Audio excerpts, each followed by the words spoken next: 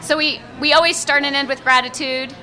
Tonight we want to thank, first of all, Jim and Scott and Becky and Jenny at our lovely donors table this evening. They've paid some extra money for this special treatment. Yay! It's worth it. You want to come to this table. Yeah.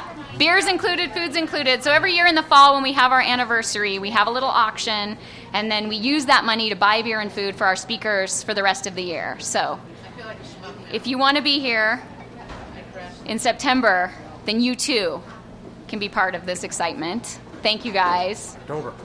Oh, October, not September. Make sure you come the right month. Just come to all of them, and then you won't have that problem. Very exciting. We also want to thank the staff at the Windy Saddle because they treat us so awesome. And they're, yeah.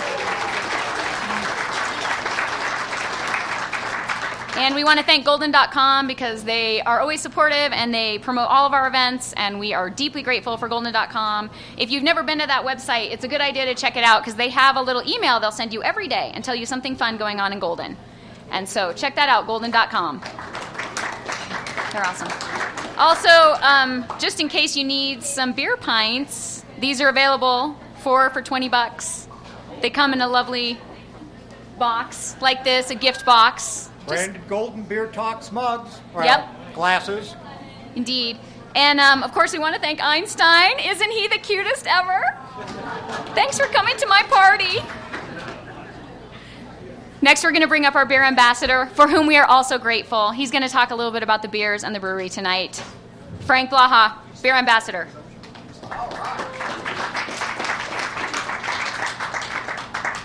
Good evening. What a nice, gratifying crowd. We were trying to estimate how many people might show up and how much beer to get, and it's sort of an inexact science, so I apologize.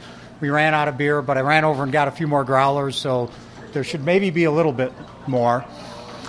And this week, or this month, the featured brewery is Golden City Brewery, right over here at 9... I'm sorry? Yes, Janine and Charlie are here from Golden City Brewery.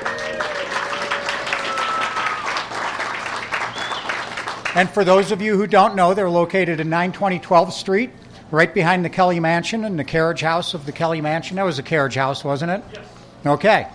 And tonight we've got a seasonal beer that they have on tap, Prospector Pale Ale, an American Pale Ale, and I'd say it's a little hoppy, a little bit bitter, not terribly bitter like an IPA, but I thought it was a very nice beer. And then we've got their oatmeal stout, which I don't think I've ever had before, and it's very creamy, very kind of chewy oatmeal stout. I really like the oatmeal stout.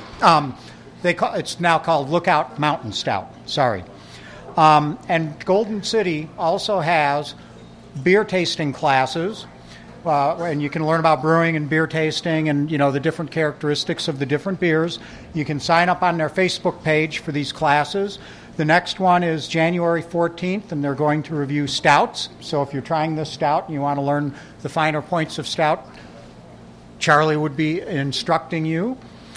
February 18th, they're going to go through English Brown, and on March 10th, they're going to go through alt beers. And then it goes on beyond that, but I figured that was as much as I could keep track of.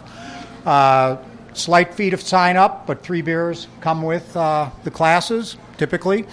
There's also, in sort of the new information, we've been rotating through 5 craft breweries, which includes Coors, and then the 4 small craft breweries where Golden City is the oldest of the small 4 ones. The 4 small ones, sorry. But we're going to have a 5th brewery that's opening up soon. It's going to be called Holiday Brewing at 801 Brickyard Circle, so it's up by the city shops. They're doing a soft opening, so they've been advertising, and I guess they've been selling some beer. They're going to focus on gluten-free beer. So we'll keep you posted on their progress, and when they're truly open, or I suppose when we can get beer from them, we'll feature them at a future Golden Beer Talks. And finally, just for information and because beer is tied in, there's a Lions Club Chili Supper that's coming up on Saturday, January 23rd. and it's 2 to 7 p.m., and it's over at the Golden Masonic Building at 410th Street. And the chili is free, but the beer is $5 a pint. And they're featuring 3 of the craft breweries, so they're going to have Barrels and Bottles, Mountain Toad, and Golden City Brewery as the featured beers. And with that, I will turn it over to Whitney, who's going to introduce the speaker. And it's very good to see all of you here. I wish I knew everyone. I also wanted to mention we do have a few of the previous speakers here, a couple of the previous speakers, so nice crowd. All right. And Einstein says it's time to move on because it's all kind of relative. If anyone's wondering, it's real corduroy that he's wearing. It's just the cutest thing ever. Ugh, you. I want to add in a little bit on the chili event that's next weekend. It's also the Colorado Cowboy Gathering. So just keep in mind there's a lot of fun to be had next weekend here in Golden. And I'm going to start talking a little bit about the speaker that we are privileged to have tonight. This is a speaker who gives this talk all over the country and has spent the entirety of last year celebrating the 100th anniversary of the theory of relativity. So it's a huge privilege to have him here. He's an expert on many, many topics, and he's written several books, which you will find some displayed back here. There's a whole collection of children's books as well as books for adult children and actual grown-ups. There's kind of something for everyone. Jeff Bennett is from Boulder, and so he's come down here to join us, and I hope you'll give him a great big welcome.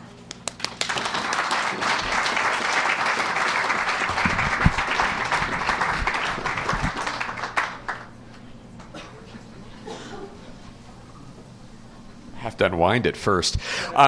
Thank you all for coming out, and especially want to thank Whitney for inviting me here and Wendy Saddle for having me here. So first thing is, if you're back over there, it's helpful but not critical to see the screen. So if you can find a way to slide over this way, you would probably prefer that. So maybe, I don't know if these tables can push up a tiny bit and make some more room or something. You might consider that. Thank you. So what I want to do with you tonight, and I appreciate so many people coming out. I know you've never heard of me, so I know you didn't come for me. But Einstein, he draws a big crowd all the time. And so you're here to hear about him. And the interesting thing about Einstein, what I think has drawn so many people to the talks I've been doing around the country on this topic, is that everybody has heard of Einstein. Everybody's heard of the theory of relativity, but hardly anybody knows what that theory is or why Einstein's famous for it. And so if you say, well, I'll tell you what relativity is in a relatively short amount of time, people want to come hear about that. And that's why the title of the talk and also the title of my book is What is Relativity? An Intuitive Introduction to Einstein's Ideas and Why They Matter. Now, we have only a small amount of time here. In fact, I'm going to do a more abbreviated version of this talk than I usually do since your official time frame is shorter. So I'm going to go kind of quick. But I do want to focus in particular on the why they matter part. So if I skip over some of the science, I apologize, but we will get to why you should care and spend more time learning it yourself. And this was my tour for last year, so you can see all the different places I went. And it was filmed a couple of times. I did a really nice job when I did the Silicon Valley lecture. And if you go to my website, you can find the video there. So if you feel like you didn't get enough tonight because of the shortened version, you can go watch the long version. And you notice you're not on the list because it's not 2015 anymore. The tour's over. This is just a bonus here. And another thing that got people excited about relativity last year was that it came along with the movie Interstellar. And I highly recommend this movie if you haven't seen it. And if you want to know what's real and what's not real in it, I did a blog post on that. If you go to my blog page, you can see that and other things. I also send out Space News email about 4 or 5 times a year whenever something really cool is happening that I want you to know about. And there's a little forum on that page where you can subscribe to it if you're interested. So I always like to start with multiple choice questions since I taught for a long time. Imagine that the sun magically collapsed into a black hole. but its mass stayed the same. What would happen to the Earth? And you don't have to read all the choices off here, and you don't have to commit to anything. But what you probably are aware of is that if you ask most anybody this question, and by most anybody, yes, I'm including kindergartners, they will tell you, including the kindergartners, very confidently that the answer is A, the Earth would be sucked into the black hole if the sun magically turned into a black hole. Now, because black holes are a key part of relativity, they're an idea that comes from relativity, I always think it's a good thing to start out by thinking a little bit about what the real answer to this question is. Maybe it's that one. I haven't told you yet. And in order to do that, well, I guess I should answer a little bit first of the question of what is relativity, since I skipped over that. Relativity is our modern scientific understanding of space, time, and gravity. Got it? That's the short answer to the question. The rest of the talk is the long answer. Space, time, and gravity. That's kind of everything. So relativity is really at the heart of most everything. And you see that gravity is a key piece of that, which is why this question is important. But relativity was not our first theory of gravity. We had a theory of gravity long before relativity, Newton's theory of gravity. And you probably are aware that Newton's theory of gravity actually works really, really well. You send the New Horizons spaceship, you launch it in 2006, and 9 years and 3 billion miles later, it goes past Pluto at exactly the right moment and exactly the right distance. That's Newton's theory of gravity that's used to calculate that. We don't need Einstein's theory for that. So if Newton had such a good theory of gravity, why did Einstein bother with a new one?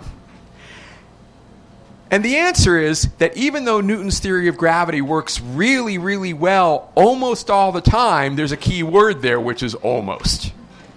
There are cases in which Newton's theory of gravity begins to break down. Those cases, in particular, are places where gravity becomes extremely strong, like near a black hole. But if if the sun turned into a black hole, it would still be where the sun is, which is 150 million kilometers away from Earth. That's not all that near. And therefore, we can actually answer this question without even using Einstein's theory of relativity, because Newton's theory at our distance from the sun works just fine. So what does Newton's theory of gravity tell us would happen if the sun suddenly became a black hole? Well, to answer that question, you need to think about, what does Newton's theory of gravity tell us about orbits to begin with? It tells us that orbits can be conic sections, ellipses, parabolas, or hyperbolas. Notice. Not on the list. And therefore, the first major lesson I want you to take away tonight is that black holes don't suck. If the sun magically turned into a black hole, Earth's orbit would not change as long as the sun retained its same mass. Now, if you got very, very close to that black hole, then you would begin to see some effects that are different from what Newton's theory of gravity tells us. And those are really cool and really interesting, and I don't have time to tell you about them tonight. But that's chapter 1 of the book, so you can read about that later. Tonight, I want to focus just on this question, what is relativity? And so I'll start with the things that confuse people about relativity. The first is that sometimes you hear people talk about the special theory of relativity, sometimes the general theory of relativity, sometimes the theory of relativity. What's going on there? And the answer is there's really only one theory of relativity, but Einstein published it in 2 parts, what we call the special theory in 1905 and the general theory in 1915. What's special about the special theory? It's special being used in a very physicsy kind of language, which is to say it's a special case. In other words, the special theory of relativity applies if we completely ignore any effects of gravity. And then general relativity brings gravity into it. Why did Einstein do it in two parts like that? Well, there's a number of reasons for it. One is that it's easier to do this. As you probably know if you've studied any science or math or anything before, it's always easier to do the special case first if you leave out the complicating things, right? So leaving out gravity made it a lot easier. In fact, mathematically, and don't worry, we're not going to do any math tonight, but if we did, mathematically, you can pretty much do all of special relativity with 8th grade algebra.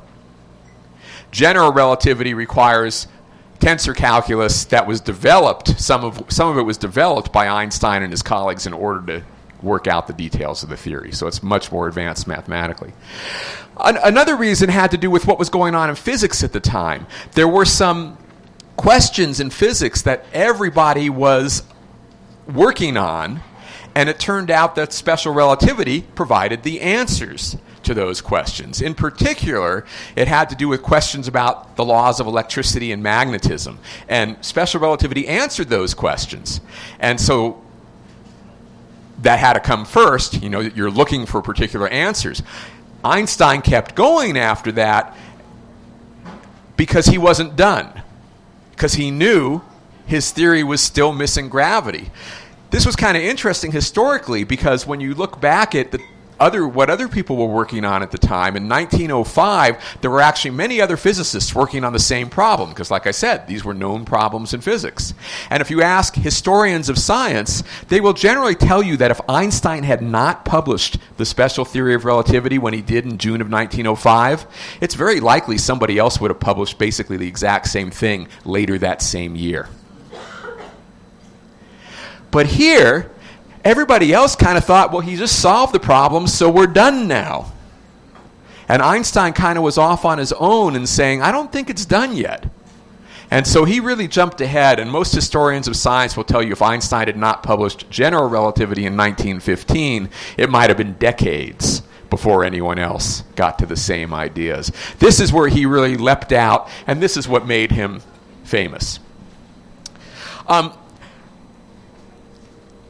The words, theory of relativity, there's 3 words, so we want to understand them. Most people know what of means. But theory and relativity give people a lot of problems. Theory, what do we mean by theory? In everyday life, theory often means a guess, not in science. In science, theory means something that has been tested and confirmed over and over again, so much so that there's really no possible way a theory can ever be proved wrong. It can be shown to be not the whole story or incomplete, which is what happened with Newton's theory of gravity. Newton's theory of gravity was not wrong, even though Einstein's theory has supplanted it. It works great in most circumstances, but it's not the whole story of gravity. Einstein showed with relativity that there's more to that story, and by putting in those other things, it works in more cases. It's very likely that sometime in the future there'll be another theory that will supplant Einstein's theory. But that won't make Einstein's theory wrong. It will just make it not the whole story. What do we mean by relativity? Einstein famously said, I'm sure you've heard, that everything is relative. Except for he didn't. He did not say that everything is relative.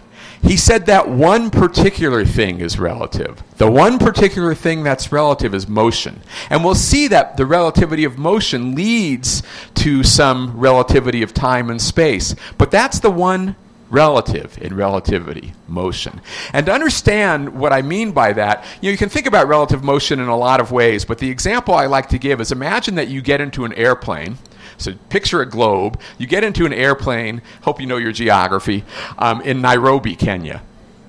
And you fly to Quito, Ecuador, at supersonic speed of 1,670 kilometers per hour. And then I say to you, how fast did you go? Well, you're thinking, you just told us, right? So there's a picture of your trip. There's the Earth. There's Nairobi. There's Quito. And imagine that you're looking at the Earth like this. So in other words, you're on the moon right now, and you're looking at this trip. What will you see? What will you see? Well, you'll see the airplane flight, except you'll also see the Earth, the whole Earth. And what do you notice about the Earth? The Earth rotates, right? And it rotates the opposite direction that the plane is traveling. And it turns out I didn't pick that speed by accident. I picked that speed because it's the speed of Earth's rotation. Therefore, what will you see if you watch this trip from the moon? You will see the airplane lift off the ground in Nairobi and just sit there while the Earth rotates underneath it. And when Quito arrives, it will set down. So according to you on the moon, the speed of the airplane is 0. So which answer is correct? Did the plane go 0 or did it go 1,670 kilometers per hour? The answer is it's relative. Motion is relative. Both answers are correct if you specify what you're measuring relative to, and neither one makes any sense if you don't specify what you're measuring relative to. The really interesting part of the theory of relativity is that it's misnamed. The heart of the theory of relativity is not the relativity of motion, as we'll talk about here. That wasn't a big surprise. The heart of the relativity is that Einstein said there's two things that are absolute in nature. In fact, if you read his original paper, I don't even think the word relativity appears. What appears is a listing, numerically, bullet list, 1, 2, the two absolutes in nature. The first absolute is that the laws of nature are the same for everyone. Like I said, that's really not a big surprise, and that's where the notion of relativity of motion comes from.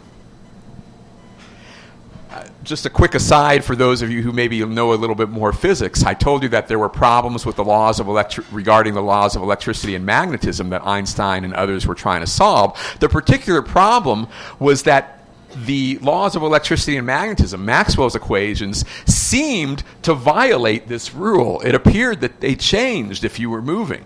And scientists were trying to understand, that didn't seem like it should be right. They were coming up with some interesting ways around it. In fact, before Einstein ever published his theory, there were other people who figured out that if you made time change and space change in particular ways as you approached high speeds, it would solve that problem. And they just assumed it was a mathematical trick with no physical reality behind it. Einstein basically said it's not a trick, it's what's actually happening. So he restored this idea that the laws of nature are the same for everyone. But other than the fact that there was that little problem, that was not a surprise to anyone when Einstein said it. The surprise was the second absolute in nature. He said the speed of light is always the same for everyone. Now, why did he say this? And why is it a surprise? Well, let's think about why it's a surprise first. Imagine that I'm in an airplane, and I'm traveling by you at 500 miles per hour. I have a ball in my hand, and I toss the ball forward at 10 miles per hour. What will you see? If you're on the ground, well, before I even throw the ball, you'll say it's going 500 miles per hour. So when I throw it at 10, you add that, and from the ground, you'll say the ball is going 510 miles per hour, right? Simple. But Einstein said that's great for the ball, but it's not true for light. If I'm holding a flashlight in the airplane, you would think that from the ground, you would see the flashlight beam moving at the speed of light, 300,000 kilometers per second, plus the 500 miles per hour that the airplane's going. But Einstein said, no, you don't get to add them. For the speed of light, everybody always measures it exactly the same.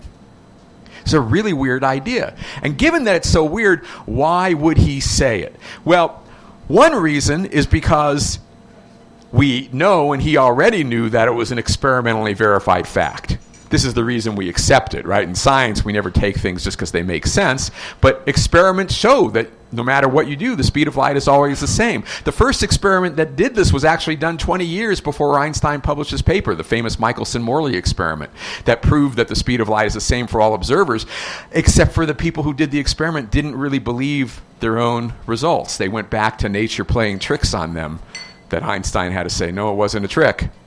Nature was just showing you what's real.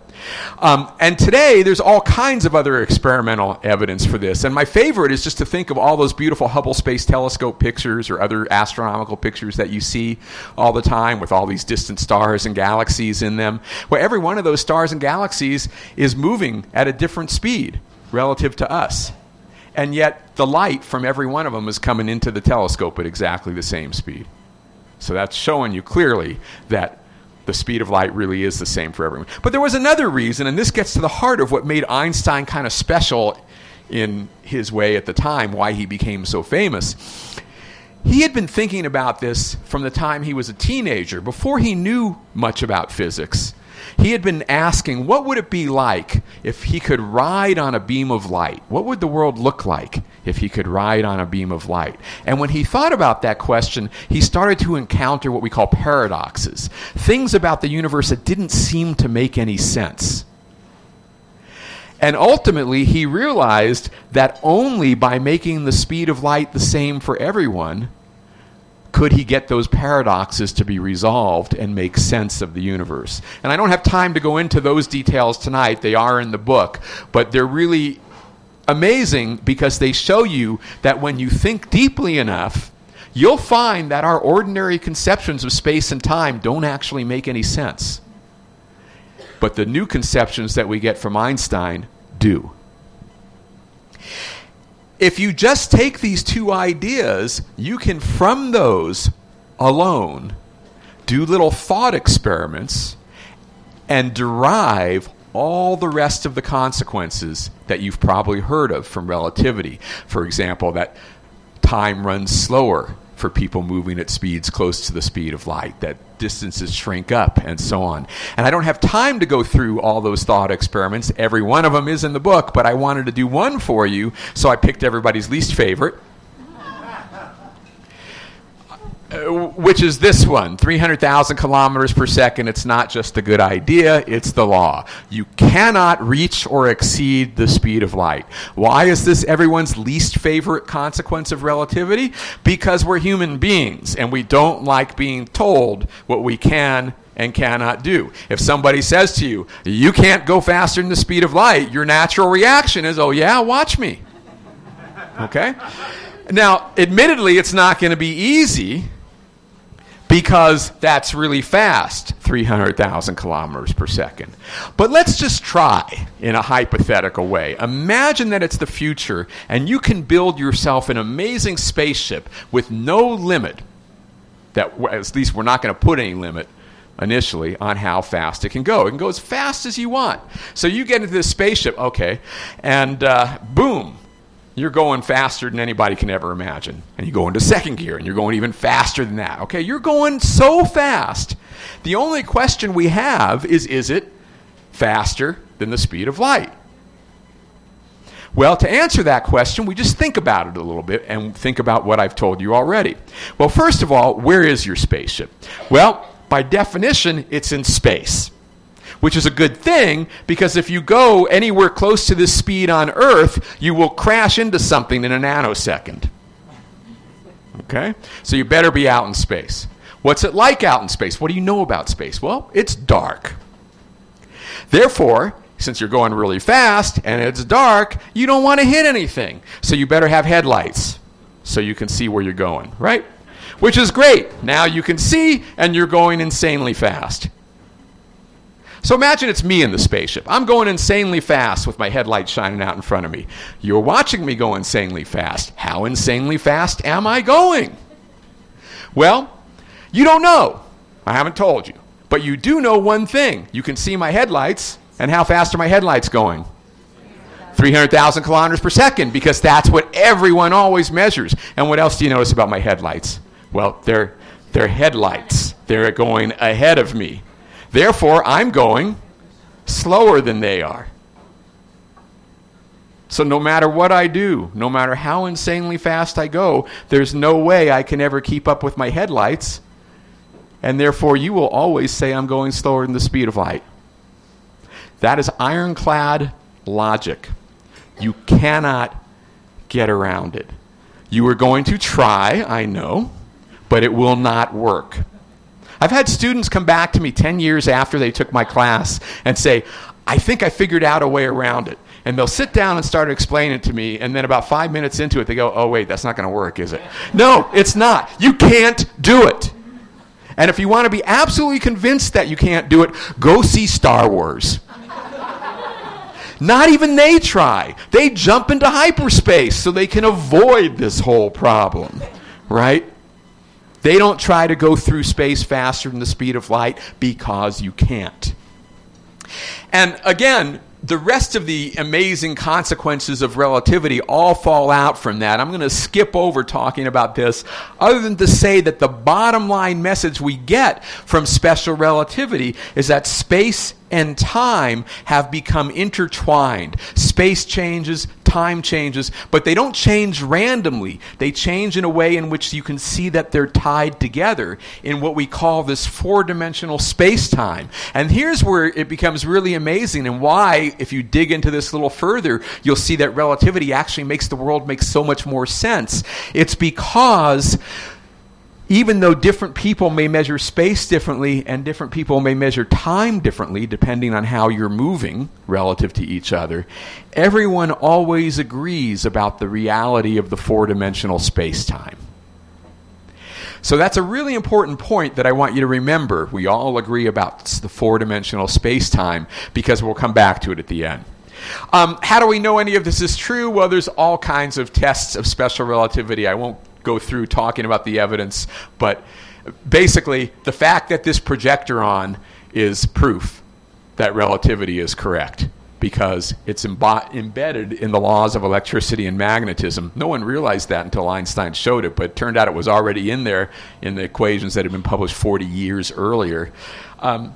So there's no question that this is real and works. It's been tested out to like 15 decimal places when you look at the effects of relativity, what Einstein's theory calculates, predicts, and what's actually measured.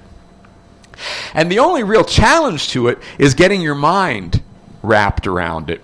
And so, I shouldn't have put that up yet. Don't look. Don't look. The point is, you have common sense about space and time. And what most people complain the most about with relativity is that they say, you know, these different ideas that Einstein gave us, that they violate your common sense about space and time. And the good news is that they don't violate your common sense about space and time. The bad news is that the reason they don't violate your common sense about space and time is because when it comes to relativity, you don't have any common sense. This is not meant to be an insult. It's meant to be just a statement of fact. You have common sense based on what you commonly experience. And guess what? You've never traveled at the speeds where any of these effects would be noticeable to you. You've only traveled at very, very low speeds. For example, the New Horizons spaceship is the fastest thing we've ever built, 50,000 kilometers per hour. That's 1/20,000th of the speed of light. We don't have anything that goes at these speeds other than subatomic particles and accelerators where we can test these effects. And therefore, you can't possibly have common sense for it. What you have is low-speed common sense. And your low-speed common sense is fine for low speeds. The problem is you would like your low-speed common sense to also be your high-speed common sense. But guess what?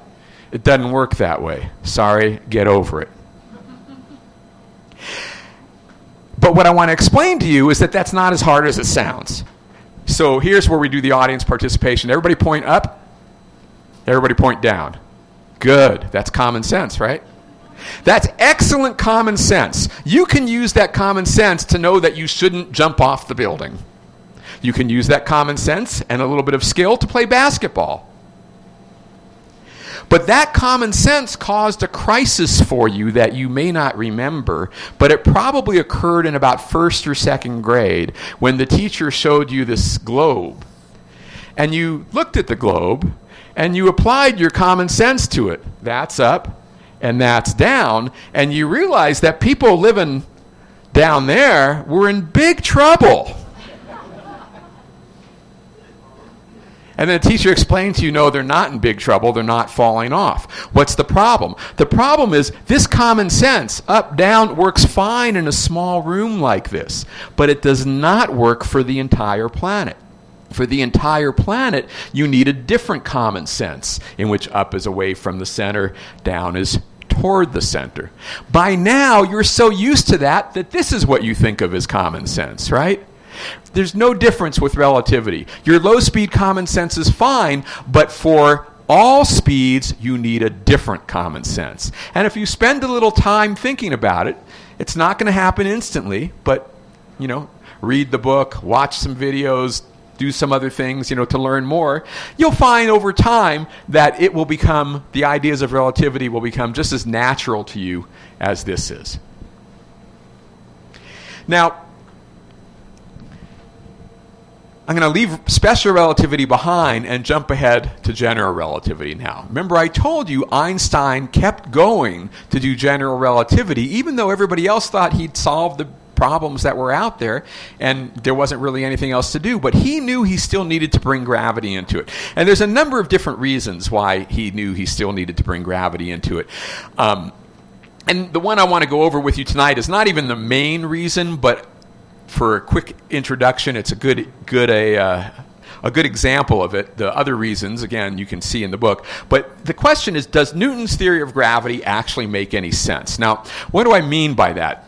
Newton's theory of gravity, we know it's great, explains why the Earth orbits the sun. But think about that. Here's the sun in this hand. Here's the Earth. They're 150 million kilometers apart.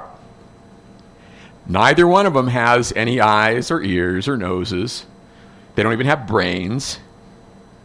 And yet, somehow, they know to act in accord with this law of gravity and what they are doing at this great distance. How can that be? How can objects know to do what the law of gravity tells them to do? If you think about it, you might say something like this about how sensible Newton's theory of gravity is.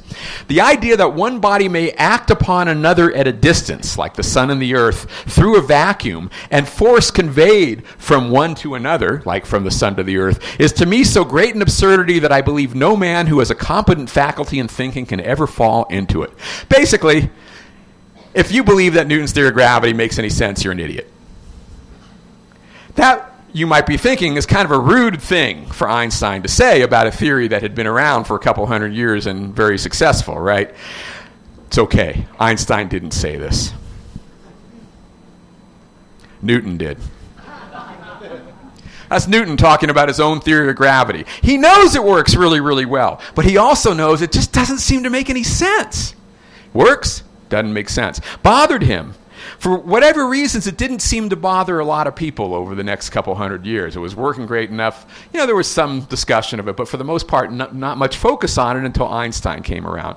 So how would Einstein look at this? So to try to make sense of gravity, Einstein, he wants it to make sense. He's always wanting things to make sense. This is why later in his life he had such trouble with quantum mechanics, because that actually doesn't make sense, but relativity does. So imagine that you live a few hundred years ago, and you believe the Earth is flat. Maybe a few thousand years ago, a few hundred years ago, people already knew it was round. A few thousand years ago, you believe the Earth is flat. You're a wealthy patron of the sciences. You want to have some exploration of your world. You hire a couple explorers. You say, hey, you go that way, and you go that way. And don't come back until you discover something really amazing. So off they go. Sometime later, they come back. Both at the same time, kind of interesting. But whatever. You say, what did you discover that was so amazing? They go, well, we ran into each other. Now, if you truly believe the Earth is flat, and they went off in opposite directions in straight lines, this is kind of incredible, right? How could they ever run into each other? But, we know. It's not surprising to us, because we know the Earth isn't flat. It's round. You send off two folks in opposite directions, of course they're going to meet on the other side. Why? Because Earth is curved. It's round. Okay? So let's repeat the experiment, but this time let's do a more modern version. You're floating out in space somewhere in a spaceship weightlessly, and you send out two probes, one that way, one that way. What if sometime later, the probes ran into each other? Would you be surprised? It's a kind of a trick question. Right, here's our setup, right? There's your two probes going off in opposite directions. It's a trick question because the correct answer, and you'll see why in a moment, is you really should not be surprised under the most common experiences in which you might be floating weightlessly in a spaceship. Because, for example, the most likely place where you'd be floating weightlessly in a spaceship would be the International Space Station. And if you're on the International Space Station, you send one probe that way and the other probe this way, well, they're going to orbit around and meet on the other side of the Earth. Right? Why? Well, the traditional answer to this is because of the magical, nonsensical force of gravity. Now, imagine, of course, Einstein didn't do this exact thought experiment, but imagine that he's here, sitting in the room with one of you. He's a teenager right now. He looks at this. What's he going to do? He's going to put up his hand, right? He's going to go, whoa, whoa, whoa.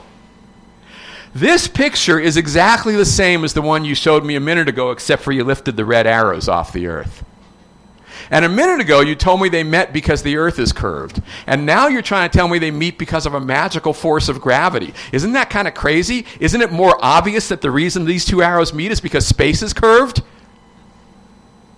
Oh, my God. You got it. Einstein showed that gravity is curvature of space-time.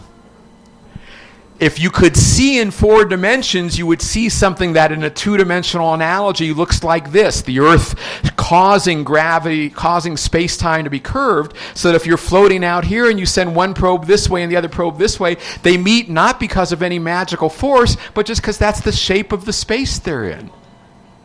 Gravity becomes a completely natural, local phenomenon based on the shape of the space-time that you are living in. And the shape of gravity, the shape of space-time is caused by the masses within it. And they, in turn, determine how other masses move. That's kind of a crazy idea, but it makes sense when you think about it. And how do we know it's true? Again, all kinds of evidence for general relativity, including pictures like this from the Hubble Space Telescope. These arcs are actually images of a galaxy way behind this cluster of galaxy, and the light is being bent into these shapes because it's passing through a very curved region of space, curved by the gravity of those galaxies. That's what we call gravitational lensing, gravitational time dilation. This theory predicts through a simple thought experiment that we don't have time to go through now. Again, you can read about it in the book. But it predicts that time should run slower when the gravity is stronger. That means time on the floor should run a little bit slower than time right here. That's actually been measured at this 1 meter change over in Boulder at the NIST lab. They've measured the time difference for that. It means that satellites, it's running by slower by even more. It's by such a small amount that it's unnoticeable. For example, where the GPS satellites are, the effect is about 7 nanoseconds per day of difference between time on Earth, time there. But if you calculate it out, those 7 nanoseconds, if you didn't take those into account in your GPS navigation device, you would be many miles away from where you're supposed to be. Your GPS devices actually do these calculations. It's built into their software to calculate the effects of general relativity and special relativity because they're moving as well. Black holes are a prediction of these ideas. Gravitational waves, I'll mention very briefly, one of the most interesting predictions. He says that when space-time changes, that information has to propagate out through space-time, and it does so, according to Einstein, as what he called gravitational waves, that he said would be so minute in power that we would never be able to detect them. There's a rumor that the LIGO Observatory, which came online last fall, has made the first detection of gravitational waves. So, and if it hasn't, it's going to happen in the next couple of years. We can detect them now. And finally, I promised I'd get back at the beginning to why all this matters. And I'm very pleased to see some of you kids here because this matters so much that we should be teaching this starting in about 3rd grade. And don't say it's too hard. The details are hard. You don't expect third graders to learn quantum mechanics. You do tell them that the world is made of atoms. We don't expect third graders to learn the equations of general relativity, but there's no reason we can't start explaining that space and time are different from the way they seem in your daily lives and that gravity is curvature of space-time. We could do those things. Why? Because, number one, it's so important to science. Like we said at the beginning, it's our modern theory of space-time and gravity, and that's kind of everything. It also has practical uses. E equals mc squared, explaining nuclear reactors, nuclear bombs, and why the sun shines. The GPS satellites that I just talked about, and so on. You should learn about relativity because without it, it's going to be hard to do most of modern science. If you do any kind of physics, chemistry, engineering, you're going to learn relativity along the way. Second reason why relativity matters, perception of reality. I think we all would like to believe that we have a perception of reality that's based on, well, reality. So, here's a way you can think about it. Imagine that you're walking along and you meet somebody and they say, my conception of reality is all based on my, ironclad understanding that Earth is the center of the universe. Okay, fine, they're entitled to their beliefs, right? But you'd probably feel a little bit sorry for them. Because for 400 years now, we've known that Earth is not the center of the universe. If you're basing your conception of reality on the idea that it is the center of the universe, well, you don't really have a real conception of reality. Now imagine you're walking down the street, you run into another person, and they say, well, my whole conception of reality is based on the idea that space and time are always independent and absolute. Well, that's pretty much everybody. But we, for 100 years now, have known that's not true also. Which means almost all of us are walking around with a perception of reality that's not actually based on reality. So if you want to have a perception of reality based on reality, you need to know these ideas of relativity. The third reason why I think relativity is important for everyone is what I like to call human potential, the idea that we can do amazing things when we put our minds to it. And for me, Einstein himself is the perfect embodiment of this idea. If you go back and look at Einstein's life, you see he lived through what are arguably some, if not the worst times in human history. World War I, World War II, the Holocaust, the Armenian genocide. All kinds of terrible things were going on in the world during the time when he lived. And yet he remained always optimistic, a champion of universal human rights. What made him such an optimist in the face of all these horrible things around the world? I like to think it was because he himself knew that if you take that brain power that we all have and instead of using it for destructive purposes, you try to solve problems, that we can do amazing things. And his theory of relativity is a great example of that. And so I think we would like every child to learn about the incredible things that we can figure out with our brains in hopes that everybody around the world will decide to do positive things instead of negative things with their brains. And the last reason I'll give you for why relativity, I think, matters is what I like to call your indelible mark on the universe. And I have to explain this one just a little bit. It goes back, remember I told you to remember that thing that I told you about space-time. Space-time is the same for everyone. Different people may measure time and space differently, but there is only one space-time reality. It's, in a sense, you can think of it as though space-time has this fabric of the universe that's permanent. Every event that ever happens is recorded in space-time, and it's just a permanent part of that space-time. So I think you're probably all very nice people. But imagine that maybe when you were little, young, you had a mean streak going. Maybe in first grade, you were sitting there one day and the kid next to you was bugging you. So what do? Whack. The kid screams. The teacher goes, "What's going on?" You go, "Hey, not me." The teacher looks around, doesn't know. What do I make of this? You got away with it. Imagine that there are four-dimensional beings who can move through all four dimensions of space-time, including the time part, in the same way that we can move through the three dimensions of space. In that case, they can move through this space-time, right, including the time part, so they might be wandering around one day and look, oh, there's you in first grade. And what do they see? Whack. You didn't get away with it. You've been caught by the four-dimensional beings because it's permanent. You remember back when the teacher threatened things would go on your permanent record? It wasn't an idle threat. It's real. You have a permanent record in space-time. Incidentally, how many of you saw the movie Interstellar? Okay, if you're wondering what was going on in the bookcase at the end of the movie, that's what. He's moving through the four dimensions of space-time.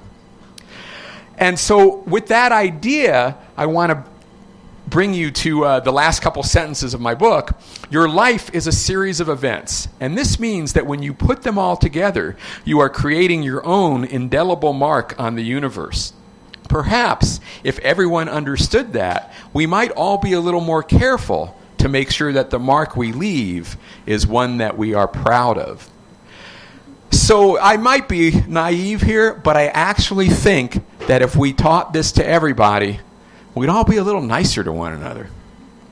And with that, I will stop talking about relativity. We'll have time for questions, but I want to just share a couple other little quick things with you, if you don't mind, that have very little to do with relativity other than the space station's up orbiting very fast, so time does run slightly differently there than it does on the ground. Imagine astronauts reading stories from space to children and families around the world, an exciting new program that combines literature with science education. That idea came from an astronaut named Alvin Drew, who was living down in Colorado Springs for most of the last couple years as NASA's liaison to the Air Force.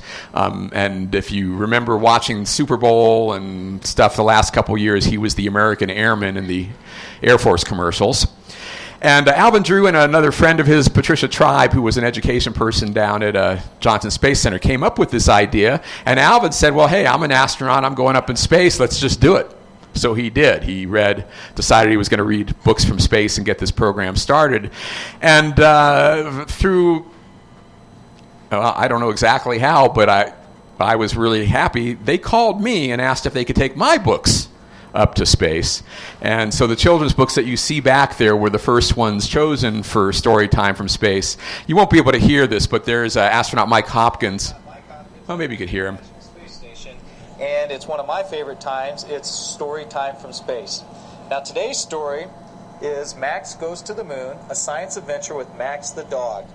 So you can go there and see the videos of the astronauts reading the books. My relativity tour is over, but for 2016 I'm doing global warming, so if anybody wants to have me come talk about that topic, let me know. And those are my books that you can see in the back, all except for those. So the children's books, and this is the newest children's book, I, Humanity, that actually just published officially last week, but it got launched to the space station in December, so it'll be read by the astronauts up there too. Math for Life is just all kinds of daily life examples of math. Search for Extraterrestrial Life, what we talked about today, and a book about science teaching. If anybody's interested in any of these, I have a very small number of copies of the Relativity book here with me, 6 of them. I got 10 of those Math for Lives, and I have a few more of the I, Humanity books. And that is where we'll stop. All right. Here he is. To answer that question, yes, you can certainly buy them online from Amazon. Sometimes the local bookstores will have a couple copies in somewhere. And if you want them autographed on my website, you can order them that way. But then they cost more than Amazon. So it depends on how badly you want that autograph. All right, questions?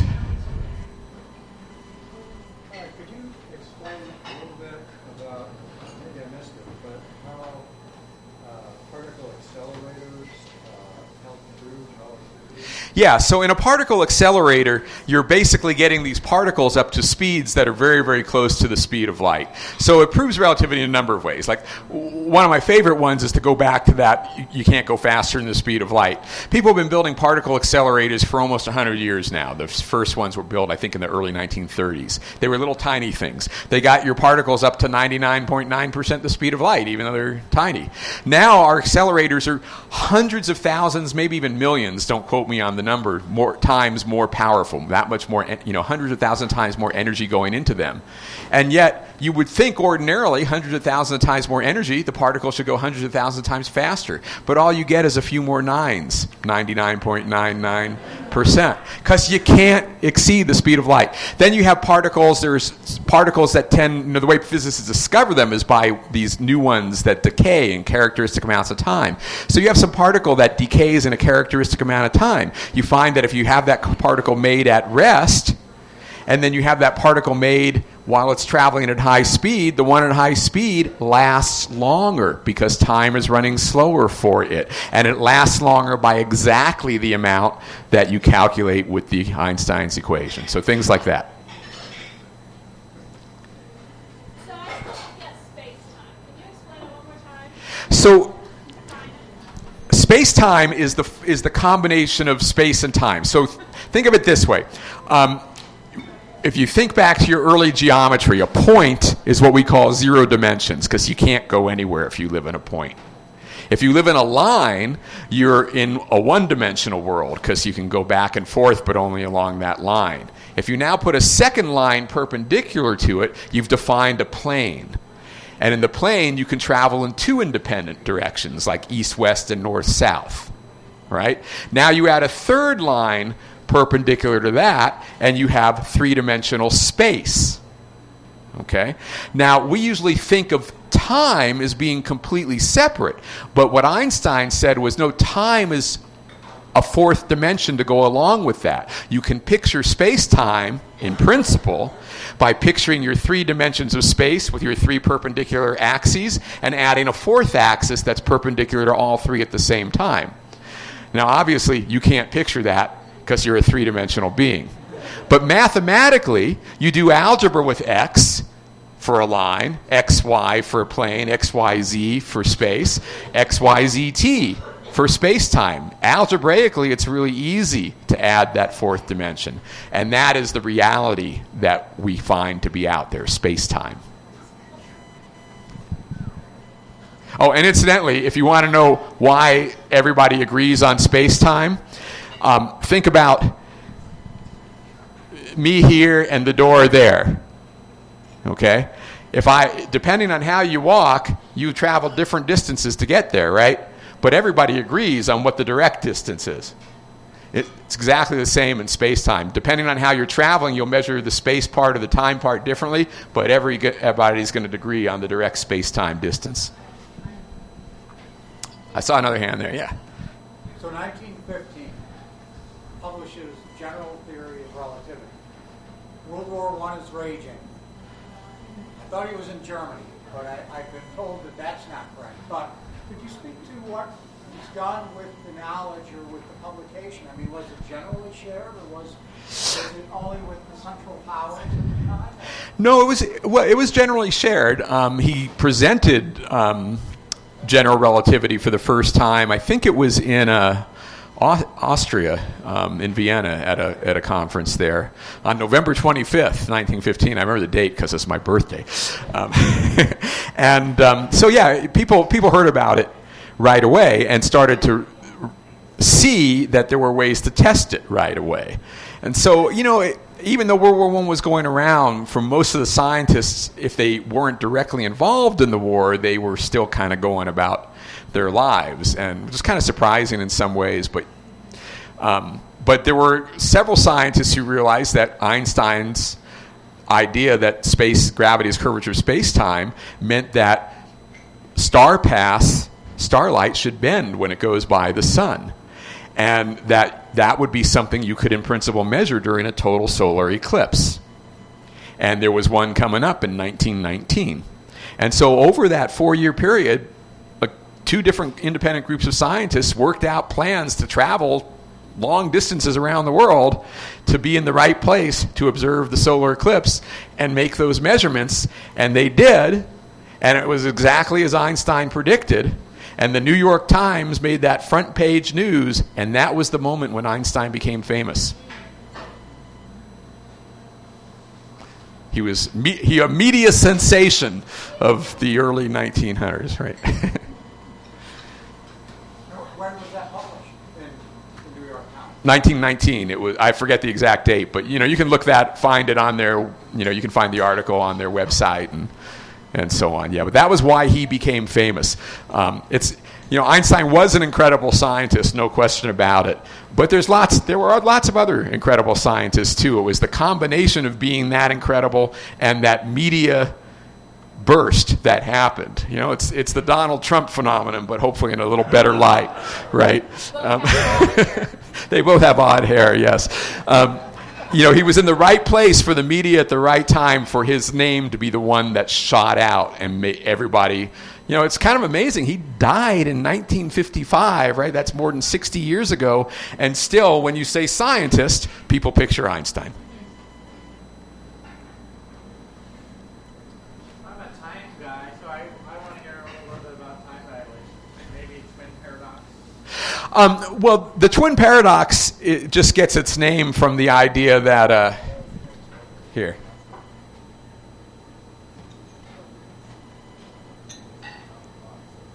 So you take a trip to a star that's 25 light years away, and you're going 99% the speed of light the whole way. Don't actually try this, because accelerating from 0 to 99% the speed of light instantly would kill you. But if you could do it, you'd find that for the person making the trip, only 7 years would pass, even though 50 plus years would pass on Earth. That's time dilation, okay? The twin paradox is, well, wait, couldn't the person in the spaceship say it's Earth and the star moving relative to them, that they're at rest, since motion is always relative? And the answer is sure they can, but the situations are not parallel in that case, because remember, general relativity tells us that, well, I guess I didn't get the chance to talk about this, but the heart of general relativity is what we call the principle of equivalence, that says that gravity and acceleration are equivalent. So acceleration, when you're accelerating, it's actually equivalent to a gravitational field. And that sounds really weird. How can an accelerating spaceship be the same as standing on a planet? And the answer is, if you looked in 4 dimensions, they'd look exactly the same. In 3 dimensions, they look really different, but in 4 dimensions, they look exactly the same.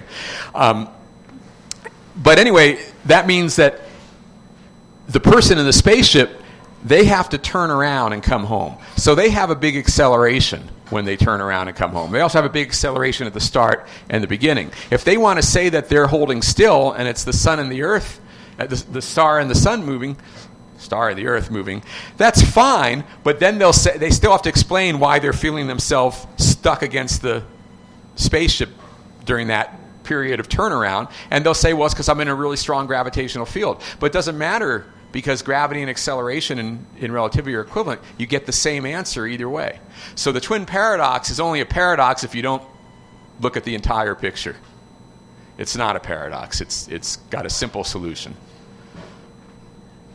And it really is this person, the traveler, who comes back younger.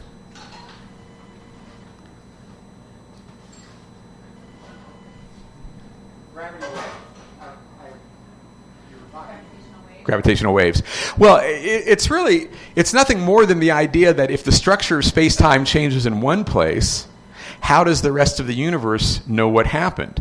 It can't, since nothing can go faster than the speed of light, it can't instantaneously change the shape of the universe everywhere else. That information has to propagate out. So it propagates as gravitational waves.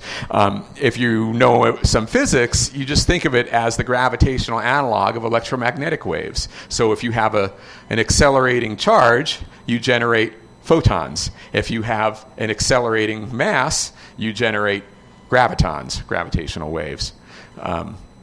And because the electromagnetic force is 10 to the 43rd times more powerful than the gravitational force per unit of mass, they're 10 to the 43rd times weaker, and that's why they're so hard to detect. But LIGO should be able to detect them, and we already know indirectly that they exist, because there's binary star systems that are orbiting really tightly, two neutron stars orbiting each other really tightly. And that's a strong mass acceleration thing, so that should be generating a ton of gravitational waves. They're carrying energy off. You can calculate how much energy from Einstein's equations, and what we observe is the orbits of those two neutron stars decaying by the exact amount of energy that's being radiated off in gravitational waves, according to Einstein. So there's no way that that would be happening, that observed decay, unless gravitational waves really exist. So the fact that we haven't directly detected them yet doesn't worry anybody. And they're going to be detected by LIGO sometime, if not already, sometime in the next couple of years. Where would you look to find the connection to the storytelling? Oh, Storytime from Space, you just go to that website, storytimefromspace.com. You can also get to it from my website. But, yeah. I am astronaut Mike Hopkins on board the International Space Station. Shh. Do you have any more questions? Oh, what was the answer to your multiple choice? Oh, so it's the orbit wouldn't change because you still have the same mass there, but it'd be cold and dark because no more sun. Yeah. B is usually right. B is usually the correct answer. Yep. It is the best one to guess, yes. Other questions? All right. Well, thank you. Oh, was there one more there? Yeah. Yeah. Does Einstein know its help predict or explain the expansion of the universe and acceleration of the expansion? I don't quite get it. Yes. So what Einstein, this is actually a very famous thing with Einstein. So because the structure of space-time is determined by the masses within it, right? That means there must be some overall structure to all of space-time. And what Einstein realized was, he believed that the universe should be eternal and unchanging. Because that was kind of a common belief at the time. So all the galaxies should just be sitting out there. But what he realized is, according to his equations of general relativity, that was not possible. Because if they're all out there, each one of them is contributing to this overall curvature and creating this sort of universal gravitational field that should make them all infall toward each other. And the only way that they could possibly not be all collapsing together would be if for some reason they were all flying apart from one another. So from the beginning. So his theory actually predicts that the universe should be expanding and there must have been a Big Bang. But he didn't believe it. So he added an extra term to his equation that was designed as basically a fudge factor to cancel out that attractive overall thing. He called it the cosmological constant. So when the expansion of the universe was discovered by Hubble 15 years after Einstein published the theory, Einstein said that putting that term in his equation was the greatest blunder of his career because he missed the chance to predict Hubble's discovery 15 years in advance. Well, then in the late 1990s, we discovered that the expansion of the universe is not only is the universe expanding, but it's actually expanding faster and faster with time, which is the opposite of what you'd expect, given gravity. And so you say, well, what could possibly be causing the expansion to accelerate? And the correct answer to that is we have no idea. However, one possible idea turns out that to be, if you assume that equation that Einstein disavowed actually has a non-zero value, it could explain the acceleration of the cosmos. So his greatest blunder may yet turn out to have been insightful. Nice. No, I'm just. You're just waiting your eyes. I saw one more here. Or It was around dark matter, dark energy. Is there relativistic tie-ins to the concepts of dark energy and dark matter? Well, dark matter is the dominant force of gravity in the universe because it outweighs all the ordinary matter by a large factor. And that means when you see those gravitationally lensed images like I showed you with Hubble Space Telescope and so on, the gravity that's causing that is mostly dark matter. And that means you can use Einstein's equations basically backwards. And even though we can't see dark matter, you can make a map of exactly where it's located in order to cause the particular lensing things that you see. So we can actually use Einstein's equations to map the distribution of dark matter in clusters and in large parts of the universe. So yes, it's very deeply tied in. But beyond that, we still don't know what dark matter or dark energy are, other than that they're apparently there. And like I said, the cosmological constant that Einstein put in could be an explanation for dark energy, but it's not much of an explanation. It's just saying, well, it's that term in the equation. That really hasn't told you much about it and what it's like. So yeah, these are big mysteries that we'd like to know the answer to. What would or did Einstein think of string theory? String theory postdates Einstein, but he didn't like quantum mechanics, so I doubt he would have liked string theory much either.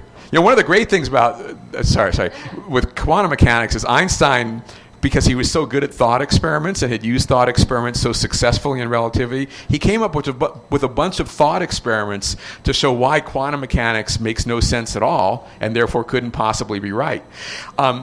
In the decades since he died, physicists can now actually perform those thought experiments. And the answers come out exactly the way Einstein said they would, which is that they make no sense, but they still occur. So, you know, quantum mechanics is that weird thing. You know, we want the universe to make sense, and that one we have a hard time getting our minds around. But it works. All right. Thank you very much.